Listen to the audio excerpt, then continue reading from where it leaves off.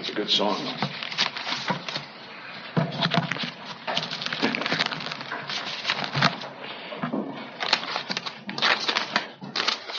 Numbers chapter 20 is where we're at in our study on our way through that book.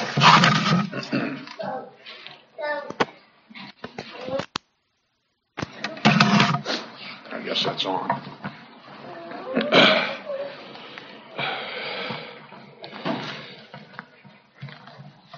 And I think we'll begin by reading that chapter. Numbers chapter 20, beginning at verse 1. Then came the children of Israel, even the whole congregation, into the desert of Zin in the first month. And the people abode in Kadesh. And Miriam died there and was buried there. And there was no water for the congregation. And they gathered themselves together against Moses and against Aaron. And the people chode with Moses and spake, saying, Would God that we had died when our brethren died before the Lord. And why have you brought up the congregation of the Lord into this wilderness, that we and our cattle should die there? And wherefore have ye made us to come up out of Egypt to bring us in unto this evil place? It is no place of seed or of figs or of vines or of pomegranates, neither is there any water to drink. And Moses and Aaron went from the presence of the assembly unto the door of the tabernacle of the congregation, and they fell upon their faces, and the glory of the Lord appeared unto them. And the Lord spake unto Moses, saying, Take the rod, and gather thou the assembly together, thou and Aaron thy brother, and speak ye unto the rock before their eyes, and it shall give forth his water. And thou shalt bring forth to them water out of the rock. So thou shalt give them, the congregation, and their beasts drink. Then Moses took the rod from before the Lord, as he commanded him. And Moses and Aaron gathered the congregation together before the rock. And he said unto them, Hear now, ye rebels, must we fetch you water out of this rock? And Moses lifted up his hand, and with his rod he smote the rock twice. And water came out abundantly, and the congregation drank, and their beasts also. And the Lord spake unto Moses and Aaron, Because you believed me not to sanctify me in the eyes of the children of Israel, therefore ye shall not bring this congregation into the land which I have given them.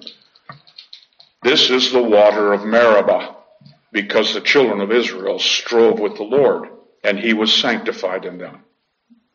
And Moses sent messengers from Kadesh unto the king of Edom, Thus saith thy brother Israel, Thou knowest all the travel that hath befallen us, how our fathers went down into Egypt, and we dwelt in Egypt a long time, and the Egyptians vexed us and our fathers. And when we cried unto the Lord, he heard our voice, and sent an angel, and hath brought us forth out of Egypt. And behold, we are in Kadesh, a city in the uttermost of thy border.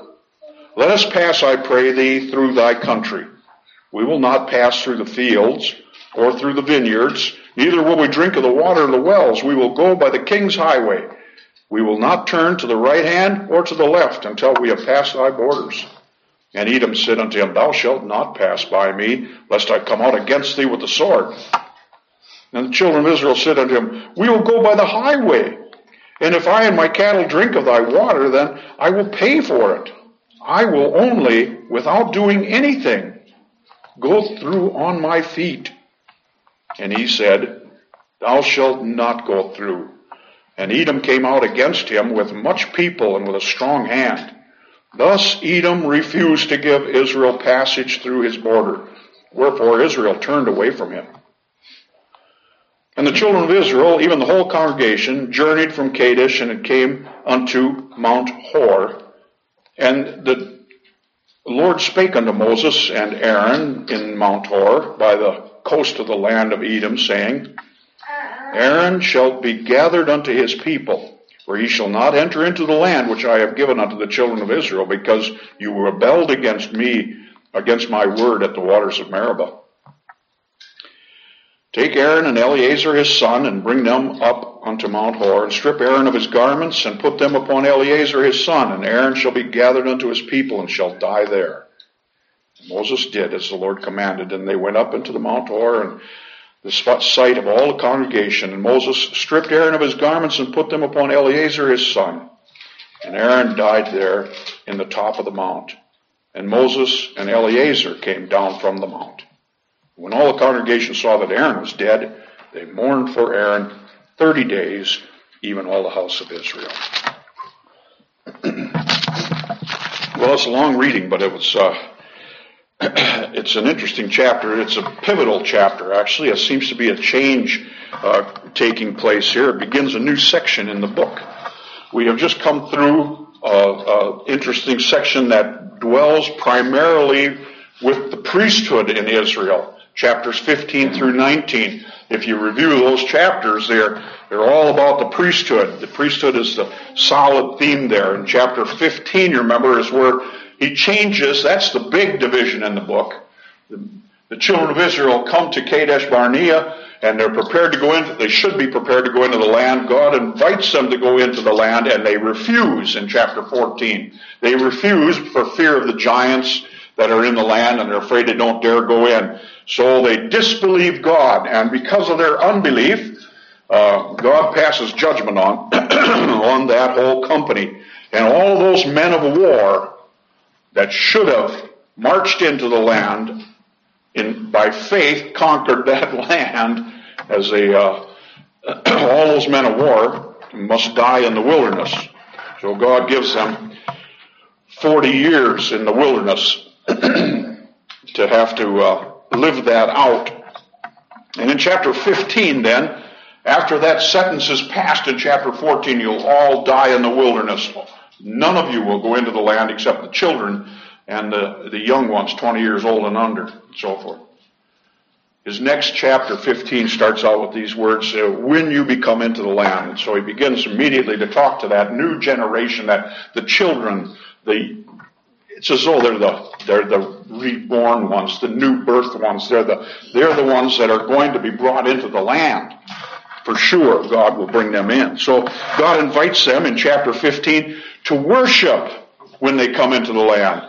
And in their worship as they come into the land, he adds a new dimension to their worship. We don't have time to go through all of the review of that, but the new dimension of worship that God invites the children of Israel to engage in includes the meal offering with the drink offering. The meal offering and the drink offering are added now to the burnt offerings, and they're added to the peace offerings, and they're added to even the sin offerings. They weren't added there in the book of Leviticus. They're added here in Numbers to this newborn generation, as it were. And they have a new appreciation of the perfections of Christ in that meal offering, and of the devotion of Christ in that drink offering. And in fact, it kind of invites them to enter into the fact that they themselves become, in Christ, a meal offering to God. They actually are able, believers in Christ, are able to bring to God something for His pleasure. A cake, a wafer, something that it would satisfy God. And a drink offering, an outpouring of devotion to God that is acceptable to God in Christ Jesus. These privileges belong to the people of God under faith. And that, of course, that's New Testament. We're talking New Testament priests of God.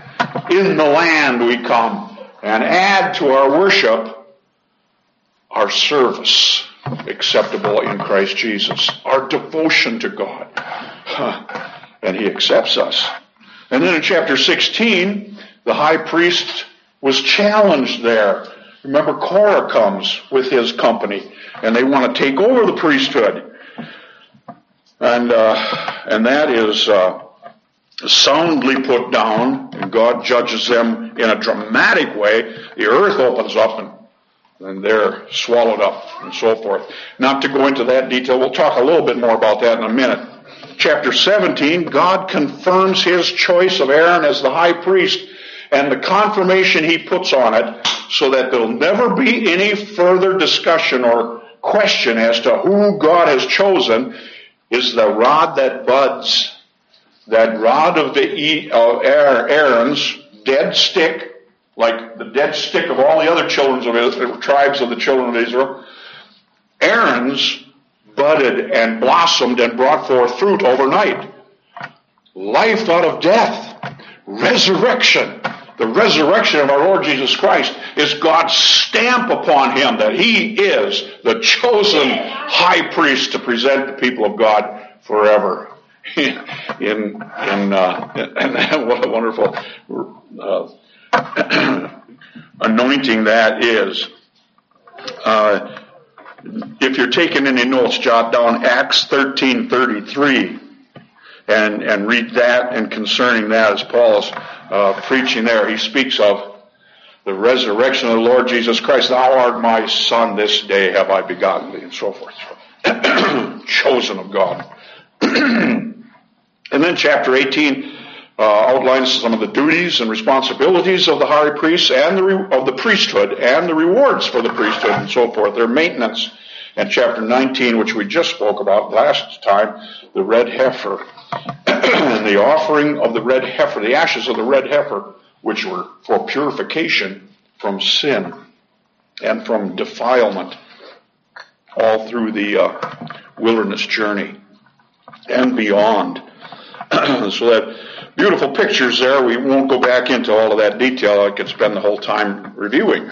We wouldn't get anywhere. Chapter 20 then is sort of a transition chapter. It either starts a new section or it closes the old one. I can't decide which. I don't know if it belongs to the old chapter, the old section, or if it belongs to the new. It may belong to that last section because it records in the end of it, as we read, the death of the high priest. It's still talking about the priesthood a little bit, or the priesthood is brought in, and not much happens with the priesthood from here on out in the book. A little mention of Phinehas and so forth, and we'll get to that. But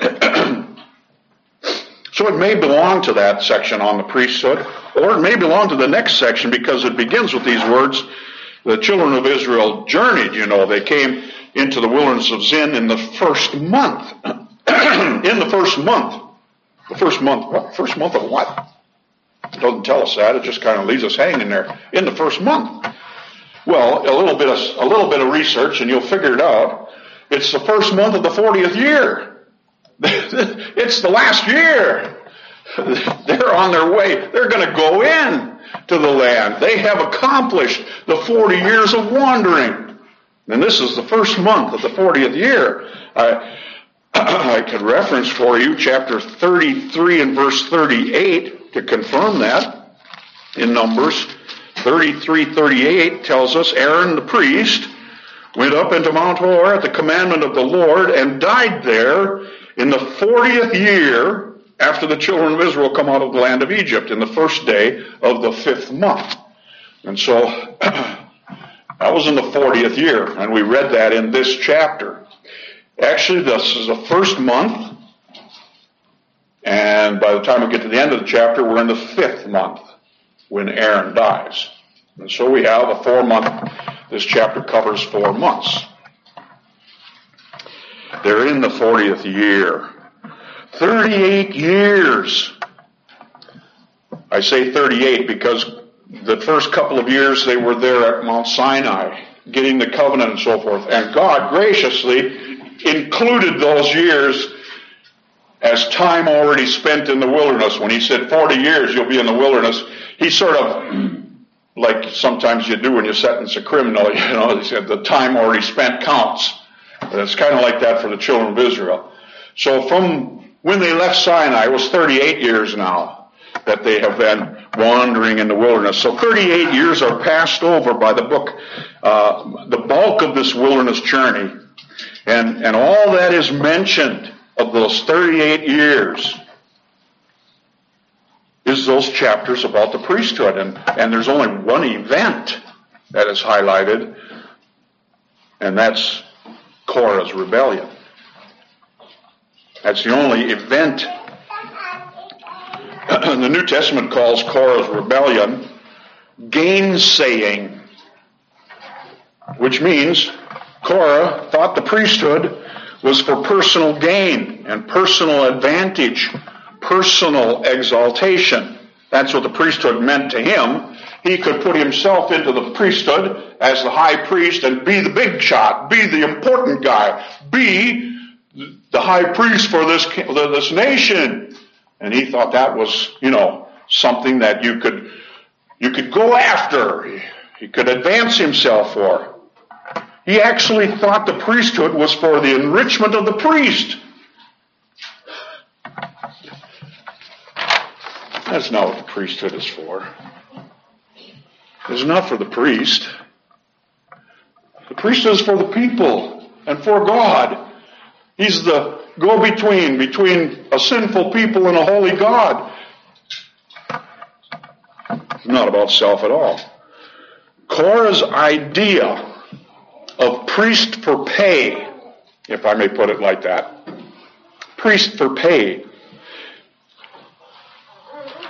is widely taught and held in Christendom. It ought to shock us.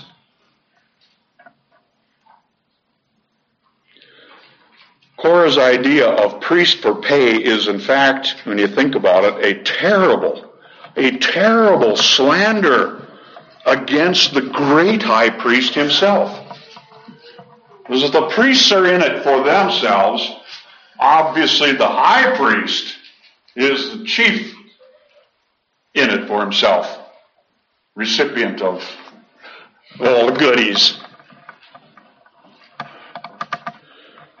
Is Christ, our Lord Jesus Christ, our great high priest, is he in it for what he can get out of it, for personal gain, for personal advantage? Oh, that's a terrible slander against him. Just the idea of it is a slander on the name of the Lord Jesus himself. It's no wonder. It's no wonder that the judgment for them is a anti-rapture, if you want to call it that. Because those that are following that great high priest, the Lord Jesus, those of us who love and serve him, those of us who believe in him that someday when he comes, will be caught up together with him in the sky. We'll skip death. We'll slide right past death. Alive will be caught up and changed in immortality into glory. That's the rapture. Korah and his company skipped death too. And they fell alive right into the pit. It's an anti-rapture. It is the direct opposite of what the followers of the Lord Jesus Christ will, in fact, enjoy. 38 years are summarized by these illustrations. It seems to me to illustrate the importance that God places on priestly function in the wilderness. 38 years of the priests doing their service. It's all really that's talked about in those 38 years is what the priests. David, remember, had organized the priesthood in Israel in 24 courses, so that each course, each little group, of course, would serve for like an 8-day week, and then they would do that twice in the year. I don't know exactly how, that's how it all worked out. Round and round and round these courses went. Round and round these courses went. Year after year after year after year after year. Is it just,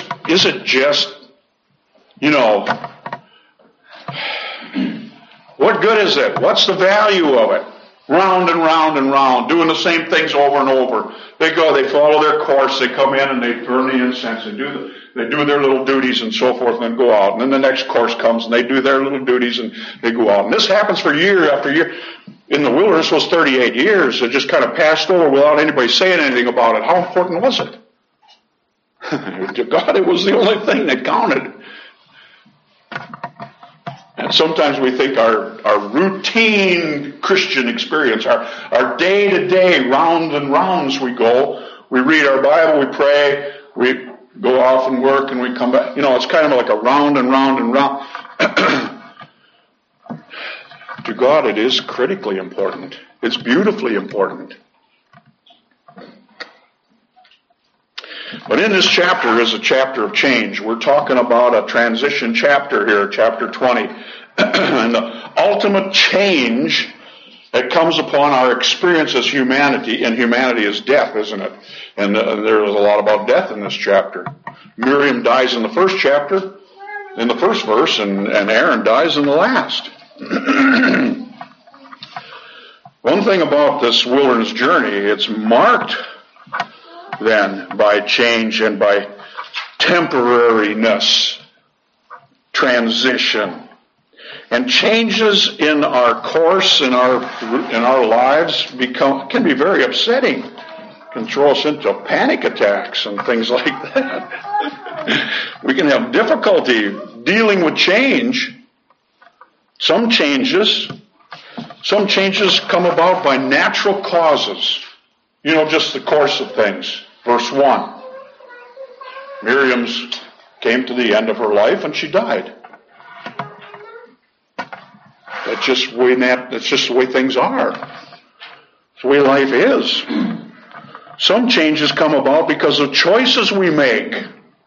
Moses and Aaron chose to rebel against God's word. And that made some serious changes for them. They were disqualified to go into the land. They could not lead the people in. God shut that down. Changes in their course because of the choices they made. Some changes come about because of other people's choices that affect us. The Edomites wouldn't let these children of Israel go through their land, and they had to change their course and take a hard route around their border, which was a very difficult and arduous journey, 6 times probably longer than if they had let them just go through on the highway. Sometimes other people's choices affect our lives, and change is a part of that, a painful change. And some changes are God-ordered. Aaron was taken up under the direct guidance of God to die in that mountain. And so, change is a real part of our wilderness journey. None of the changes, however they come, derails God's purpose for his people. That's a beautiful thing. That's something to remember. In all the changing things that are going on around us, none of the changes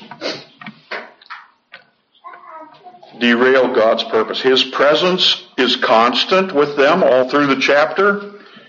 He's there with them at the beginning. He's there with them at the end. His promise is unaltered.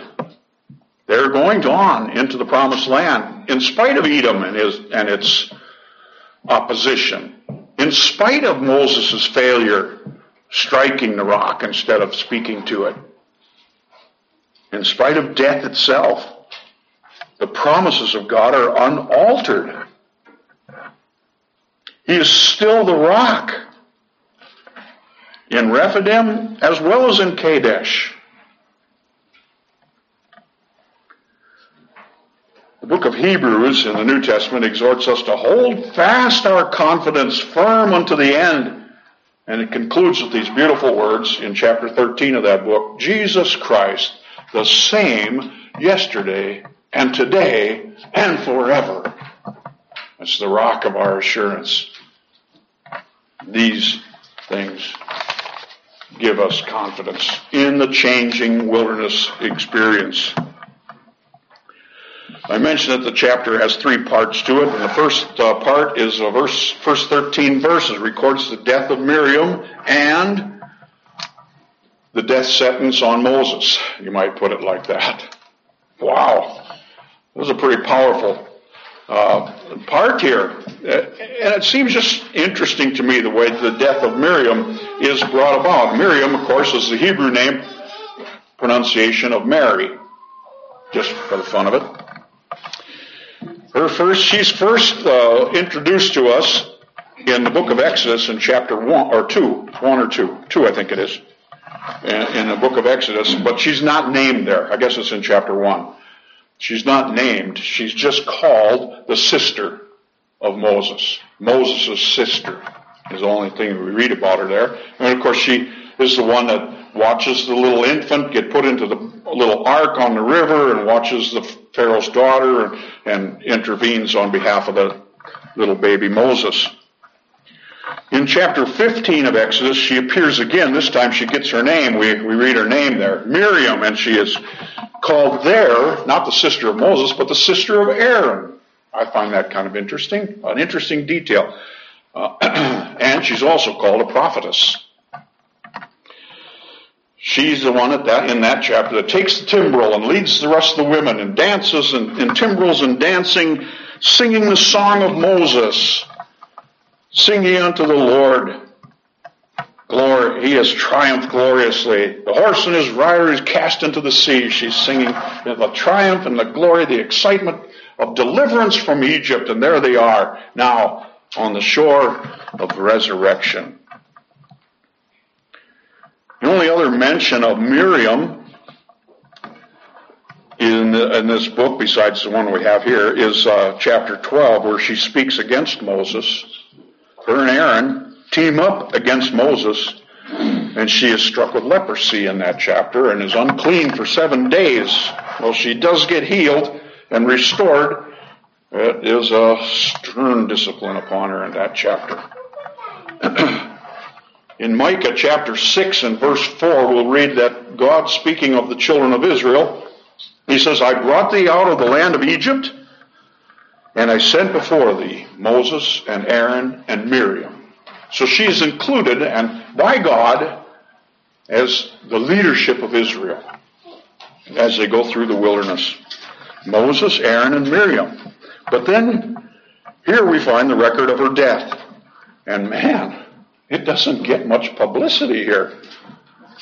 It's not even a half a verse. Miriam died and she was buried there. And the verse goes on, and the children, it's like it's almost like it's a little parenthetical note added in there that Miriam died there. But there, where Miriam, the prophetess, she was the prophetess in Israel. What prophesying she ever did, we have no record of.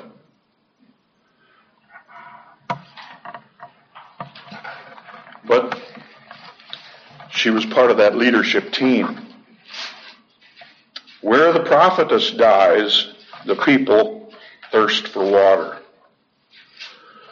And there, once again, they chide with Moses and Aaron about, why did you bring us out here to die? Where is all the promised blessings of the pomegranates and figs and things?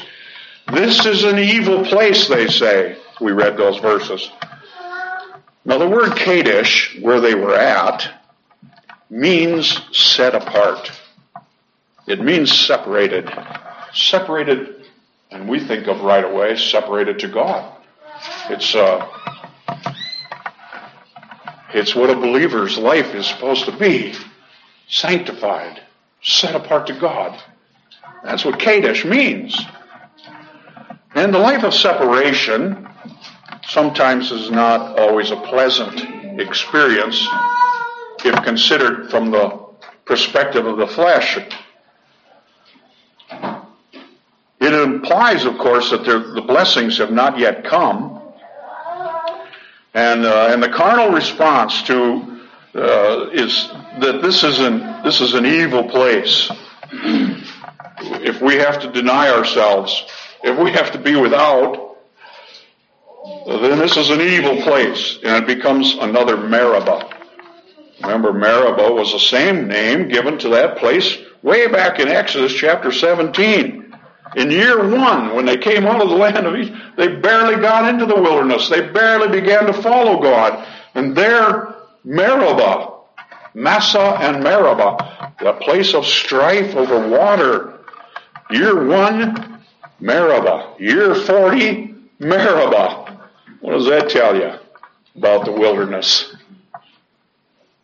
And both are centered around thirst for water, And what's the answer for this problem of thirst and waterlessness and barrenness of the wilderness all through these years?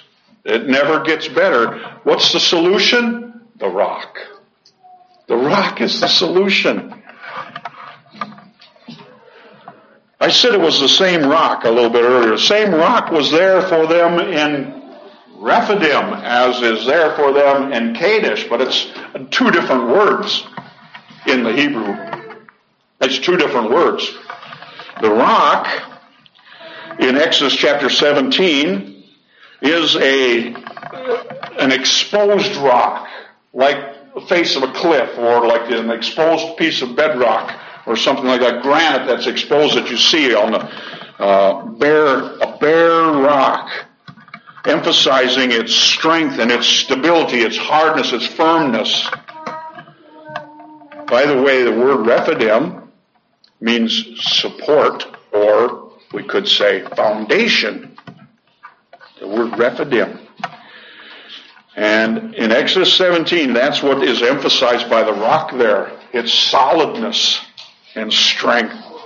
In Numbers chapter 20, the word there is different, altogether different, and the rock is there a high rock. It is a uplifted rock. It's a rock like a pinnacle type of a rock. It's like a rock that you would look to as a fortress or a stronghold rock. And Kadesh, meaning set apart or exalted, would be beautifully pictured in that uplifted high rock. In the first rock, he is our Savior. And there, the rock is smitten. In this second rock, he is our security. And there, the rock is spoken to, prayed to, called upon. We address him. And the one it is smitten,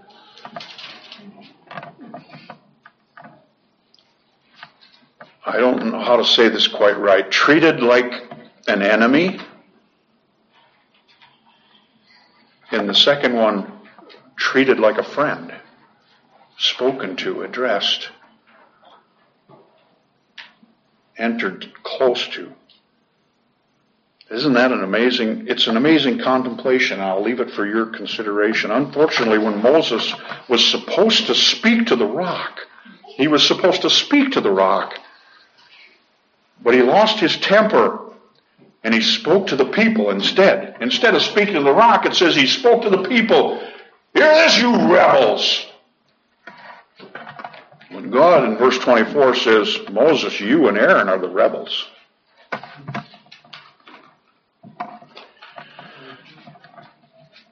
You're the ones that have rebelled against my word and did not sanctify me in the eyes of the people. I've grabbed this little quote from Dr. Gooding's book that we're reading, the devotional book. That act of impatience cost Moses his entry into the promised land. It seems hard on Moses, doesn't it? But God had appointed Moses to look after Israel. And if Moses could not do it without losing his temper and so misrepresenting God to the people, then Moses must be set aside. God has appointed us a captain of our salvation and made him responsible for seeing us through this world home to glory. Thank God we can count on his faithfulness and know that he will never fail, never lose his temper with us, or his patience for us, but will fulfill his God-appointed task to the very end. He is able to save to the uttermost all that come to God by him. Wow. The contrast is so important to see and to meditate on. It is the same rock. It is the same rock in two aspects of that great work of Christ. The one dying for our sins, the other interceding for our souls. So Moses is disqualified. Notice how they are connected, these events. I mean, it's so connected you can't break it apart. I'm talking about the fact that the prophetess dies and the lawgiver is set aside in one quick little story. The law and the prophets, they're always associated with each other, aren't they? Closely tied together, the law and the prophets. And here, it is apparent that they will not bring the people of Israel into the promised land. The law and the prophets cannot bring the children of Israel into the promises of God. And it only makes logical sense. If we come in under the law, it is not by receiving the promise. It is by works and not by grace. That's what Paul argues in the book of the Galatians. You cannot enter into the promises of God on the basis of law keeping. It must be on the basis of faith in Christ. So Moses and Miriam must step aside. And by the time we get to the end of the chapter, I'm skipping ahead just a bit, but when we get to the end, we'll see that the Aaronic priesthood must also step aside. But first of all, there's another issue. The second part of chapter 20 takes us to this problem with Edom. It's made clear in verses 14 through 21 that the children of Israel are not going to be allowed to pass through Edom on the highway. They are going to get no help from Edom. You get no help from Edom. In fact, Edom stands as a direct impediment to their progress toward the promised land. This is an important little thing. It's not just a little story stuck in there. What is Edom? Who is Edom anyway? Edom is often called their brothers to Israel, because they are the descendants of Esau. And you remember the story between Jacob and Esau and that struggle. Esau was set aside by God, by God's divine election.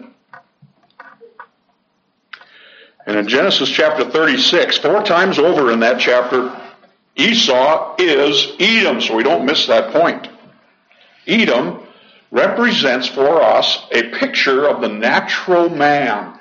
The man, like Esau was, that natural man that was just all about going hunting and getting venison and enjoying the good things of this life and enjoying this life. And if it didn't fit into this life, well, it didn't mean anything to him. He could care less about anything else. Anything spiritual? Whatever. I'm enjoying this life. That was Esau. Esau said, I'm so hungry, I think I'm going to die. What good is a birthright compared to a good old bowl of porridge? Give me something to eat. Feed my belly. I'll throw away my soul. Esau was a profane person, says the Word of God. A profane person. He despised his birthright because he valued this life, these things, this body, my stomach, above his soul. Gratify my flesh, that's all I care about. I live for today and whatever I can get out of this life. That's me. I'm the man. That's American dream. Well, that's Esau. That natural man. Now, there's more pictures of the flesh in the Old Testament than just Esau and Edom. Edom is that natural man. Amalek, we've met him before in the book of Numbers and in Exodus. Amalek is the flesh in its direct opposition and hatred for the Spirit. The flesh, we read in Galatians 6, the flesh wars against the Spirit, and the Spirit against the flesh, and the two are contrary one to the other. That's Amalek's picture. Amalek is always fighting, deviously fighting against the children of Israel, and trying to hurt them militarily, do damage to them. That's Amalek, the flesh in its direct opposition to the spirit. Moab, which we are about to come to in the next chapter, Moab is the flesh in its lusts and passions, its base nature, and its uncircumcisedness. Well, we've got that also in Philistine. So there's several ways of picturing the flesh. Edom is that natural man that has only taste for this earth. That he's an earthly man. Then that's what the name Edom really means, is red, like the earth. It's almost the same as Adam, red, man. And Israel is to understand they're not to fight against this Edom, they're to avoid it. Turn away from it. Israel was to turn away. Just avoid it. Skirt around that land. You'll get no help there. They will not advance your purposes of getting into the promised land, of going into the things of God. No, they will not advance. They will be an impediment to it. Do not. You cannot go that way. It may seem easier. It may seem like a direct route, but no, you cannot go that way. The hard way is the right way, is God's way around Edom. That little story just to illustrate to us that there's no help there. So the prophetess and the law and the prophets, if I can put it like that, Moses and Miriam, the law and the prophets, they won't bring us into the land. Edom will not help us to get into the land. And the priesthood under Aaron, Aaronic priesthood, will also not bring them into the land. He dies in the end of this chapter. So that's the third section of this chapter, verses 22 to the end.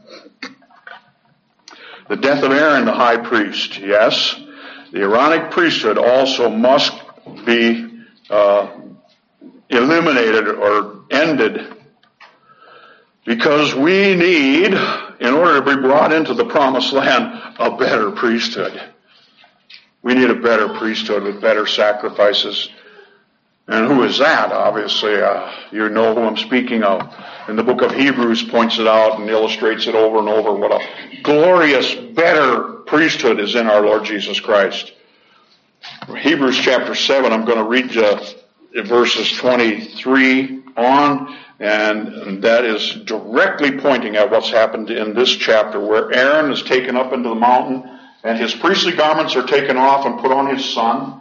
And so there's a change of the high priest because of death. And that happened over and over through the course of Israel's history, obviously. But the difference for us is, in the New Testament, verse 23 of Hebrews chapter 7, they truly were many priests, because they were not suffered to continue by reason of death. But this man, speaking of the Lord Jesus as our great high priest, this man, because he continueth ever, has an unchangeable priesthood. Wherefore he is able also to save them to the uttermost. I quoted it earlier. He is able to save to the uttermost those that come to God by him, seeing he ever lives to make intercession for them. For such a high priest became us, who is holy, harmless, undefiled, separate from sinners, made higher than the heavens. He's that exalted rock. He's the high rock, and he'll never lose his temper. He needeth not daily, as those high priests, to offer up sacrifice first for his own sins and then for his people's. For this he did once, when he offered up himself.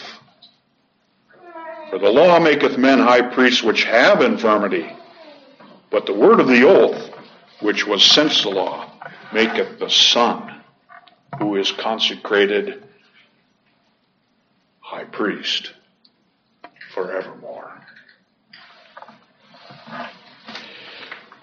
so much greater and better, our high priest under the New Testament, our Lord Jesus Christ. Yes, he was the rock in Rephidim that had to be smitten for our sins. He had to be struck. He was also the rock in Kadesh, before whom we appeal. We come and speak to him. He hears our prayers.